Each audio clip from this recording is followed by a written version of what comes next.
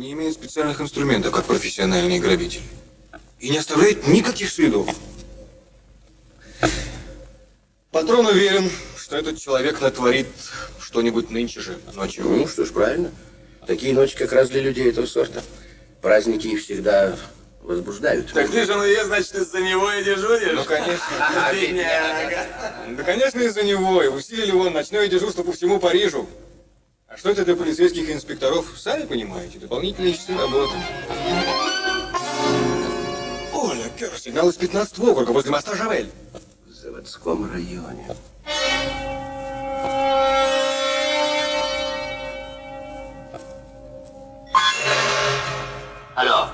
Алло, центральная? Да-да. Мы не знаем еще, что случилось. Кто-то разбил сигнальное стекло на улице Леблан. Никто не позвонил? Нет. Наши выехали проверить, но на месте никто не обнаружен. Вокруг все спокойно. Квартал патрулируется. В Париже вдоль тротуаров установлены красные сигнальные тумбы, в которых за стеклами висят телефонные трубки. Чтобы связаться с ближайшим полицейским комиссариатом, достаточно разбить стекло. Может, какой-то прохожий разбил его нечаянно? Не думаю. Поставлю крестик на всякий случай.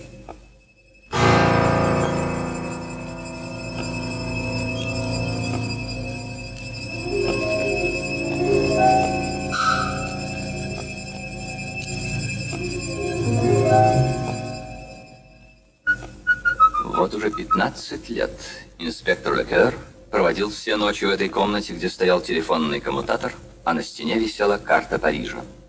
Как только Лекер получал сигнал тревоги, он немедленно вставлял вилку в гнездо.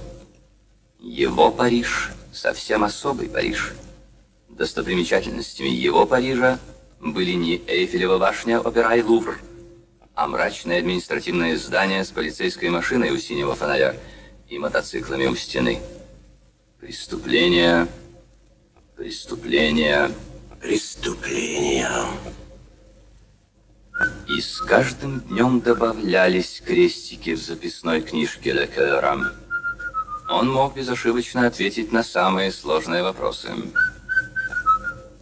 Месье Лекер, сколько ежегодно в Париже преступлений из-за денег? 77. Убийств из ревности? 42. Самоубийств? Сейчас проверю по своей записной. Лекер очень педантичен. Такова его профессия.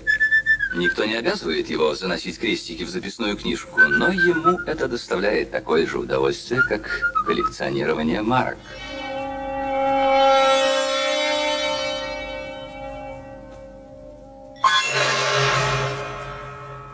Алло, Жавель? Ну что? Опять разбито сигнальное стекло. И опять никто не отозвался? Нет, озорник, наверное. Кому-то нравится нас беспокоить. На сей раз примем меры, чтобы найти его. В каком месте? Мост Мирабо. Ого, скажи, пожалуйста.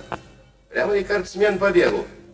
Между этими двумя дорожными знаками большое расстояние.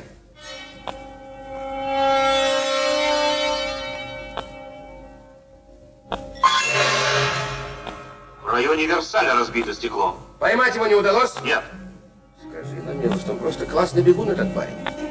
Так, значит, он пересек стену по мосту Мирабо и, по-видимому, направляется к центру города. Он обогнул крутой берег стены, сделал крюк, обошел богатый квартал Дотей и разбил стекло на улице Фонтен. Он в 5 минутах от Булонского леса. Если он направляется туда, мы потеряем след. Черт возьми! Он описал круг и возвратился на набережную. Что? Перешел на другую сторону стены? Да-да. Понятно, спасибо. Вы подумайте, Жан-Луе, значит, он обошел Трокадеро и находится вот здесь, на улице Лонгшан. Кто-то работает под мальчика с пальчика. Вот именно. Вместо хлебных крошек и белых камешков он рассыпает битое стекло. Оля, Кэр, опять Шавель вызывает. Алло.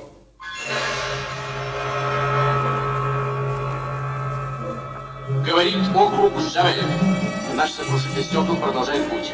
Теперь он должен быть где-то в районе Елисейских полей. Могу обрадовать нашего инспектора бригады по расследованию убийств Гонесса. Новое убийство между улицей Лекур и бульваром Феликсфор. Позвонила консьержка.